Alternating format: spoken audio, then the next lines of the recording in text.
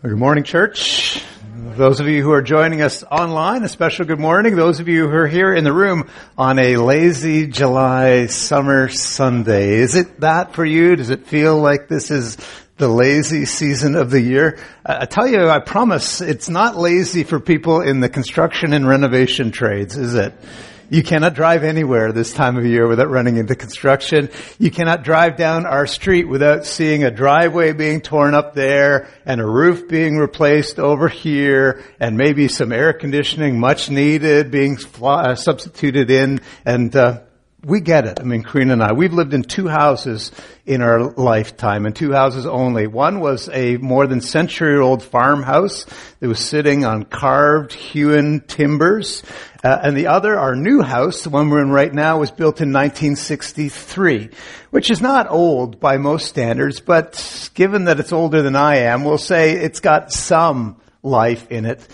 Because of that history, we've had to learn through the years a little bit about what home ownership involves, specifically what it takes to move through the different homes and regions and facilities of a house and ensure that what is happening in those areas is safe and is well taken care of and is modernized. Have roots growing into the foundation and compromised it. Has rain worn through the shingles now, and where there should be water inside, well, it's finding itself in places where it ought not to be. Room by room, we've moved through the house, making sure that we're aware of its upkeep. We have, for these past 5 weeks now, been doing the same exercise, but doing it spiritually. We've moved through this great metaphorical house of God. You remember the one? It's being created through the words that Jesus taught his people. The words that you and I know as the Lord's Prayer. Our Father, who art in heaven, hallowed be thy name. Those words. And we have used the words as kind of a roadmap through this metaphorical house. And the key idea is this. When Jesus' disciples came to him and said, Lord, would you teach us how to pray? Boy, they had got so much more than what they knew they were asking for. Because what Jesus offers them is not just a method of speaking to God, what to say, but he actually offers us a way of living in God. What does it mean to live with God in our lives? The Lord's Prayer is not just words. The Lord's Prayer is an outline of a life well spent. And so we've used this language of a house to understand what it means to live in God through the Lord's Prayer. You remember we started by looking at the foundation. Foundation is the most costly and the most necessary part of any construction. If the foundation is wrong, nothing you build on top of it will be solid or dependable. We looked at the foundation as being rooted in the shortest and the most important word of all in the Lord's Prayer. Our Father who is. It's the very fact that he is, that he exists in his permanence, in his magnificence and omnipotence. Our Father is. That is the foundation of everything that comes. And then we moved through some of the different rooms. We spent time in the living room of the house. That place where we celebrate the life and the identity of who we are as a family. We pray what? Our Father. That's a remarkable family word. It restores and redeems a relationship that for many people has gone drastically wrong on earth. And it elevates and challenges any of us who would aspire to use that word Father in our own lives. To be able to tap into the riches of what God meant when he said, I am your Abba, Heavenly Father. So we were in the living room. And then we went from the living room into the great observatory in the grand house of God. Our Father who art in heaven. Your house doesn't have an observatory, I expect. Mine doesn't either. But we all do if we would step out into our backyard where we are not covered by the ceiling above us and look into the grandeur of space and then realize that this really is the cathedral of God's creation. The observatory invites us to live our lives in the expansive presence of a God whose canvas, the canvas on which he works, is vast, is universe-wide. The heavens are telling the glory of God. You remember that beautiful psalm? From the observatory, we went to the chapel. I don't know, maybe your house has a chapel. Maybe it does. A space, a room that feels particularly sacred. This is where you drop to your knees. This is where your eyes close in quiet contemplation or open in wide-eyed, exuberant anticipation for who God is. In the chapel, we've learned to cry out that one defining word that points to the attributes of who God is above all others. Holy, holy, holy is the Lord God Almighty. Our Father who art in heaven, holy is your name. To be holy is not just to be good in a moral sense, though clearly God is. It is to be so completely and utterly separate and distinctively different that God is a cut above, a cut beyond anything that we are. And yet, despite the fact that He is so vast that you need an observatory to consume the size and grandeur of God, and so holy, so completely and utterly cut above who we are, despite all of that, we are invited to sojourn in His presence and remarkably to be able to speak in His presence and to speak words that invite His response. And that's where we land today. We're going to move through this fictional house from the chapel where we were last week into another room that, well, I don't know whether this one exists in your house. It does, but it's not what you think. We're going to go to the throne room. Not that throne, okay? Imagine the palaces of power. Ancient ones, like Game of Thrones, that kind of throne room. Or the modern equivalent, imagine our own legislative assemblies, the places of power. Or maybe the more famous ones, the Kremlin, the White House. Those rooms, those throne rooms are designed to impress and to intimidate. Properly designed and lavishly appointed, the throne room can be the greatest home court advantage that a ruler will ever have. Your home doesn't have one, my home doesn't have one, but we have to stretch this analogy out a little bit because the great house of God does. And in the throne room, majestic and awe-inspiring, filled with light and filled with people who exist to serve the one who sits on the throne. In the throne room, intimidating as it may be, because it takes the breath from our lungs, takes the words from our lips. In the throne room, what can we possibly say to God who requires an observatory to consume His vastness and a chapel to understand His holiness? What can we possibly say to God? Jesus gave us the words. Your kingdom come. Aren't those good words to offer to a king? Your kingdom come. Often in prayer we ask for so much less. We don't realize it, but we're asking for a drop when God wants to give us the ocean. So we come with our little satchels of requests, maybe a little bit of a pay raise or a promotional bump, God, transmission repairs or parking tickets or tuition bills that are due. And we say our prayers sometimes as casually as if, we were placing a takeout order at the drive-thru. I'll have one solved problem, 2 blessings, and no hassles. All to go, please, Lord. It's a little bit complacent, isn't it? We are in the throne room of the very King of Kings. We've just covered our mouths out of reverence for His holiness. We've taken the shoes from our feet out of respect for the fact that the ground on which we stand, all the ground, whether we ever realize it or not, is made infinitely holy by the presence of God who is a cut above. Holy, holy, holy. And it's not that our needs don't matter to Him. They do. It's just that our needs are wrapped up into God's great vision of what He has in store for His whole world. So Jesus tells us how to pray. What do you pray when you're in the throne room? When you pray, Jesus says, pray like this. Our Father in heaven, hallowed be your name, your kingdom come. And when you say that, your kingdom come, you are inviting God to come into your life and take up residence as the one who is supremely responsible for you and in charge of your world. Come, take up the throne in our land.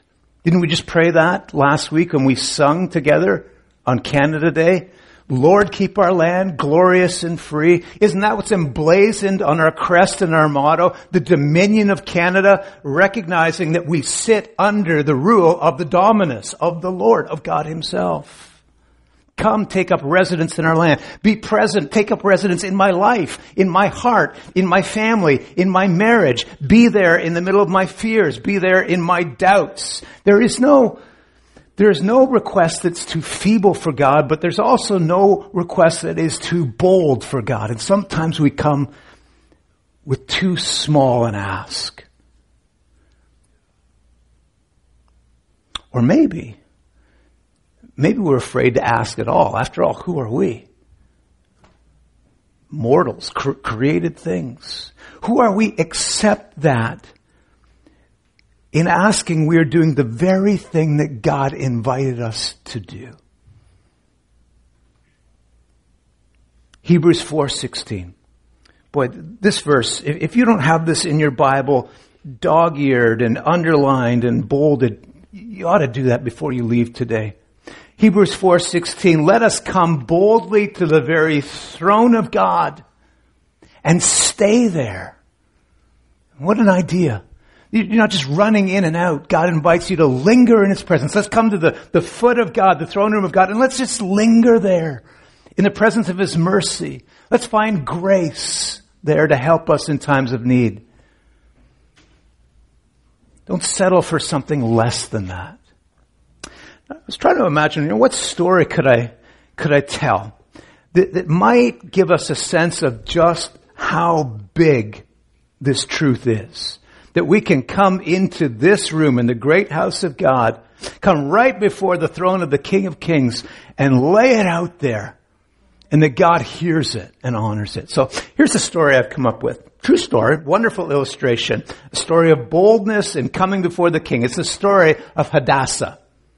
And though her language and her culture are vastly different from ours, she could tell you a thing or two about coming boldly before the king.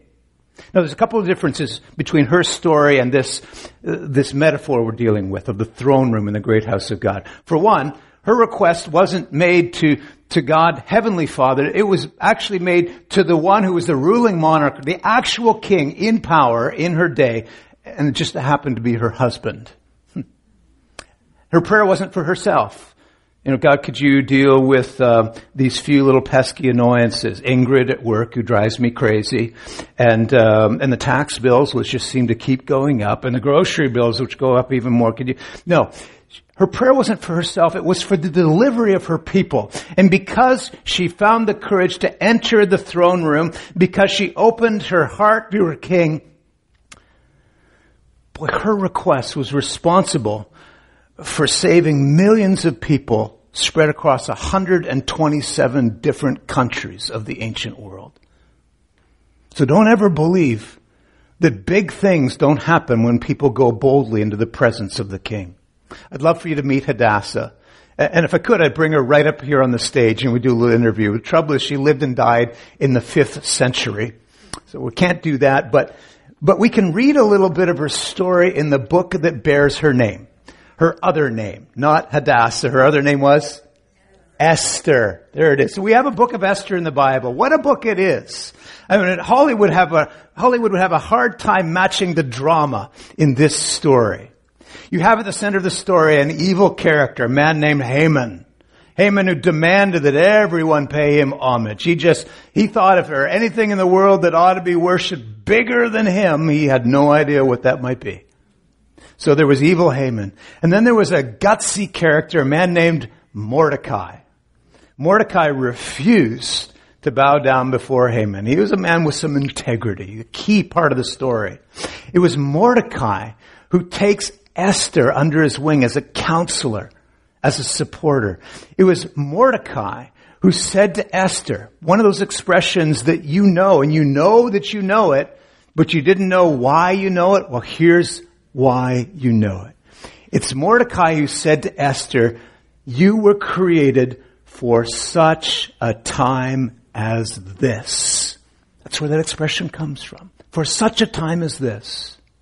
And it was Esther, the other major character in the story, whose conviction to save her people ran so deeply that, here's another expression that you've heard before, and this is where it came from, where she's able to say, you know what?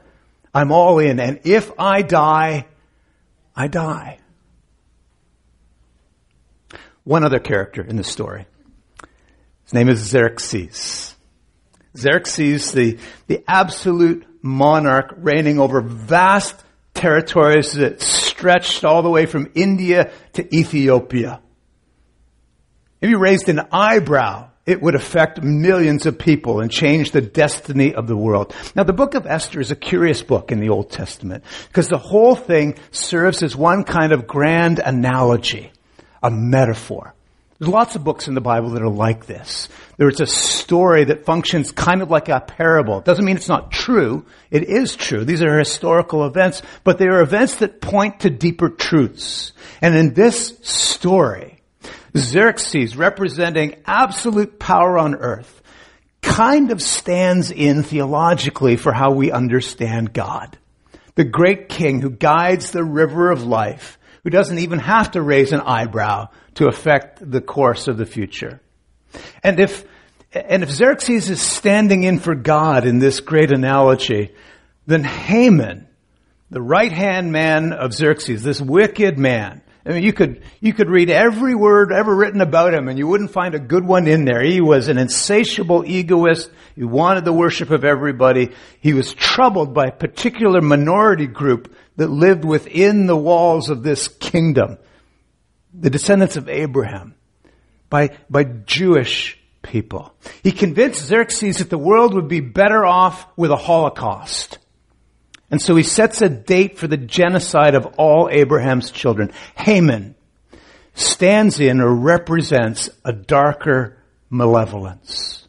An even more malevolent figure who has no higher aim than to see every knee bow as he passes by. This is how Scripture describes him. John 10:10 said, this is the one who comes to steal and kill and destroy. In Revelation it says, this is the one who is filled with anger, because he knows he does not have much time. Right there in the very beginning, ever since the garden, this serpent has tried to derail the plans of God. Destroy the Jews. Destroy the Jews and you destroy the lineage of Jesus. Now for Haman, that might have been a matter of just some convenience. But for Satan, this is a matter of survival. He will do whatever it takes to prevent the unfolding of God's plan in the world. And that's why he must be terrified. I guarantee you, nothing terrifies Satan more deeply than when the people of God drop to their knees and pray, thy kingdom come. Because that spells the end of his reign. So you have Esther. You have Esther, Mordecai's adopted daughter, who becomes queen. She wins the equivalent of the Miss Persia pageant, right? And she's drawn into the royal household. And again, following the analogy, this in more ways than one reminds us of us. You two are residents of a palace. Esther, because of her status as a bride of the king of Xerxes. You, as the bride of Christ, knit into the family of God. You both have access to the throne room of the king. Both of you have a counselor to guide you and teach you. For Esther, it was Mordecai. For us, it's the Holy Spirit. It was Mordecai who urged Esther to be strong, to take that valiant stand, to appear before the king. And that was no small thing. In fact, let me show you how big a risk it was. You may wonder why she needs this encouragement. Wouldn't you and I just act instinctively? Here's why. Esther 4, verse 11. Esther says, this is her speaking, no man or woman may go to the king in the inner courtyard without being called. Why? There is only one law about this. Anyone who enters must be put to death unless the king holds out his gold scepter. And then, and only then, that person may live. And here's where it gets real. I've not been called to go to the king now for 30 days. You realize what she's saying. As strange as it may sound, not even the queen could go into the courtyard and into the throne room of her king without an invitation. To do so uninvited carried the death sentence. And that's what she faces if she is going to follow through on this act of boldness and appear before the king in the throne room to make her request.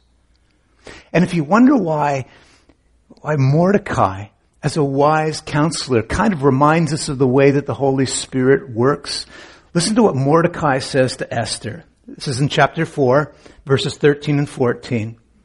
Sometimes the Holy Spirit gets a twist in our lives, right? So here it is. Just because you think that you live in the king's palace, don't think that out of all of the Jewish people that you alone will escape. You need to do something. If you keep quiet at this time, maybe someone else will help and save the Jewish people, but you and your father's family, you will all die. And who knows, here it comes. Who knows, Esther? You may have been chosen queen for just such a time as this. Listen to how Esther responds. Chapter 5. Esther put on her royal robes. She stood there in the inner courtyard of the king's palace, facing the king's hall. Boy, she's hanging it out there now. Can you picture her right off the cover of Mademoiselle magazine? And you can see King Xerxes on either side of them, those burly-chested security guards. Around him, those chattering court aides. Ahead of him, this long day of royal red tape and cabinet meetings. But then, just out of the corner of his eye, he sees Esther, where nobody should be, especially her, invading the sanctity of the throne room. Verse 2, chapter 5. When the king saw Queen Esther standing in the courtyard, he was pleased. And he held out to her the gold scepter that was in his hand. So Esther went forward and touched the end of it. And you remember what that meant? Life. Yeah. Freedom from the sentence of death that was automatically spoken over anyone who stepped into the throne room. And what follows is the rapid collapse of Satan's whole deck of cards. Esther plans a couple of banquets for Xerxes and for Haman, but she's been sneaky about this. At the end of the second banquet, Xerxes is so overwhelmed by her generosity, by her love for her husband and her love for her own people, that he begs Esther, says, you can ask me anything, and if it's in my power, I'll do it. And Esther looks kind of sheepishly and says, well, you know what? Now that you mentioned, there is this one small thing. And she proceeds to talk about the raging anti-Semite working under Xerxes' employee who was hell-bent on the extermination of Esther's whole race of people. Xerxes demands the name of the murderer. Haman looks quickly for the exits. Esther spills the beans. Xerxes just loses his cool. He storms out the door, but he retains his composure. He comes back into the room, and what does he see? Haman there at the feet of Esther, begging for his life. King thinks he's making a pass. Gets Haman in even more trouble. Before he has a chance to explain, he's headed for the same gallows that were built for Mordecai. How does it all end? Haman gets Mordecai's rope. Mordecai gets Haman's job. Esther, she gets a night's sleep. That real peace in knowing that she had preserved not only her life, but through the generosity of the king, the life of her people. The Jews lived to see another day. And we get a dramatic reminder of what happens when you approach the king in the throne room of his power. Like Esther, we have been plucked from obscurity and we have been given a place in the palace. Like Esther, we've been dressed in royal robes, not cloth, but robes of righteousness, the Bible says. Like Esther, we have the astounding privilege to make our request before the king. And when we pray for God's kingdom to come, it comes. It comes and all heaven rushes to the aid of God's good earth. Well, that's all I got. And it's a lazy July Sunday. So let's say we wrap it up in an hour today. Let's pray together. Let's pray using those words. Would you join me as we pray the Lord's Prayer? Our Father who art in heaven, hallowed be thy name. Thy kingdom come. Thy will be done on earth as it is in heaven. Give us this day our daily bread, and forgive us our trespasses, as we forgive those who trespass against us. And lead us not into temptation, but deliver us from evil. For yours is the kingdom, and the power and the glory, forever and ever. Amen.